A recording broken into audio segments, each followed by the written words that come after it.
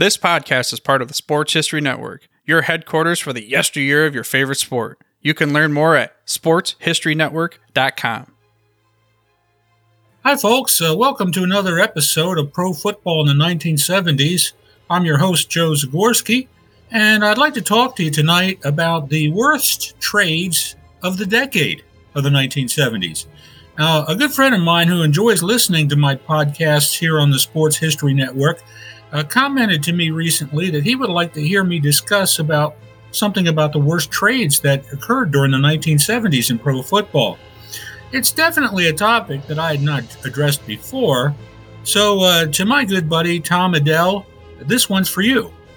The worst trades in the 1970s in the NFL. When you actually think about it, you have to conclude that it isn't all that easy of a subject to talk about. And somewhat surprisingly, those trades are not necessarily inclusive to just players, however. I'll expand on that later. But exploring the worst player trades, the focus is often on a large amount of players or draft picks being given for the services of just one player. Randomly, when that one player in question is well past his prime, well, that gives you a blueprint for some of the worst trades in the NFL during the 70s. The Green Bay Packers, and specifically their head coach in the early 70s, Dan Devine, were involved in what I believe to be the absolute worst trade during the decade. Many have called it the worst trade in NFL history. Green Bay had several quarterbacks on the roster back in 1973 and 1974, but none of them really offered the team any real amount of success at that key position. The Pack had given a chance to the likes of Jim Delgado, Scott Hunter, Jerry Tagge, and Jack Concannon during those years. Green Bay could earn just 5 wins in 1973 and 6 wins in 1974. In October of 74, Devine gave up an incredible, get this, 5 draft choices for a quarterback that most experts consider to be nothing more than a has-been. The veteran from Los Angeles and previously from San Diego, John Hadl. Devine dealt the Rams the Packers' first 3 draft picks in 1975 and his first 2 draft picks in 1976, all for a 34-year-old quarterback who was not even a starter anymore in Los Angeles. Just pitiful. But it gets even worse. The Rams were prepared to waive Hadl just days after the trading deadline. The Packers could have obtained him for the staggering fee of $100. But Devine was too anxious and too paranoid. He thought somebody else was going to pick Hadl up. As it turned out, no other team showed any interest in obtaining Hadl. So one man's bad decision and bad timing led to several years of failure in Green Bay. Devine then resigned from Green Bay immediately following the 74 season to coach at Notre Dame. But his decision for Hadl relegated his successor in Packerland, Bart Starr, into a deep abyss of being unable to be competitive in the league for a long number of years. No draft picks will do that for a team. Another bad trade also involved draft choices, but at least that trade that Jack Patera made as the head coach of the 1-year-old Seattle Seahawks and John Thompson, the general manager of the Seahawks, made in 1977, had a smattering of hope mixed in with his decision. The Seahawks would begin their second season of existence in 1977 with the second overall draft selection. There were many teams, however, who wanted to displace the Seahawks from that pick, and the deals that those teams proposed were enticing to say the least. In the end, it was the Dallas Cowboys whose proposal to Patera was the sweetest of all.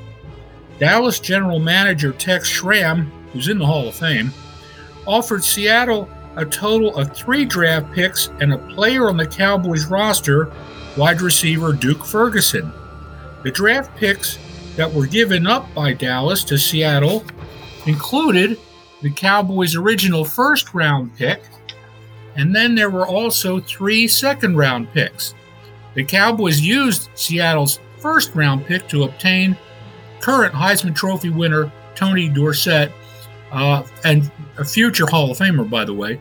He was a tailback from the University of Pittsburgh who would lead Dallas to a victory in Super Bowl 12 in his rookie season. Dorsett also managed to carve out a Hall of Fame career for himself, as I said, and he rushed for a total of 12,739 yards in his 12 seasons in pro football. Pretty good move by Tex Schramm, if you ask me. Besides Ferguson, the players who came to Seattle back in '77 to give that number 1 pick away included offensive lineman Steve August and Tom Lynch and linebacker Terry Beeson. None of those players came anywhere near to close to achieving the success that Dorsett did. One only wonders, how would the Seattle Seahawks have done with a rookie like Tony Dorsett on their roster in 1977? As previously mentioned, sometimes a trade can involve a coach, and this next situation was not really a trade, but it did involve the departure of someone specific. It doesn't happen often, but when it does happen, a coach that leaves one team for another for some sort of compensation usually gets a lot of headlines and notoriety.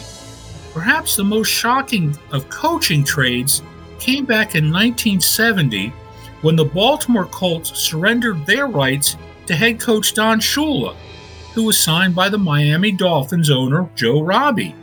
The deal occurred when Baltimore owner Carroll Rosenblum was out of the country.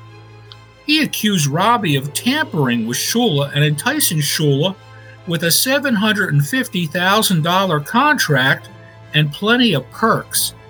Robbie claimed that Rosenblum's son gave him permission to talk to Shula. Carroll Rosenblum then said that his son did not have his permission to deal Shula off to Miami. It was one hot mess of a soap opera. In the end, NFL Commissioner Pete Rozelle ruled that Shula could sign with the Dolphins, but Miami had to give the Colts their first-round draft pick, which they eagerly did. Despite all that, Baltimore and Rosenblum won the Super Bowl in 1970 without Shula. Miami, Robbie, and Shula would then appear in 3 straight Super Bowls in 71, 72, and 73, winning the Vince Lombardi Trophy in 72 and 73. So in a way, the immediate benefits were visible for both teams. But the Dolphins had Shula, and all he did was become the winningest head coach in pro football history by the time he retired in 1995 after 33 years and 347 victories.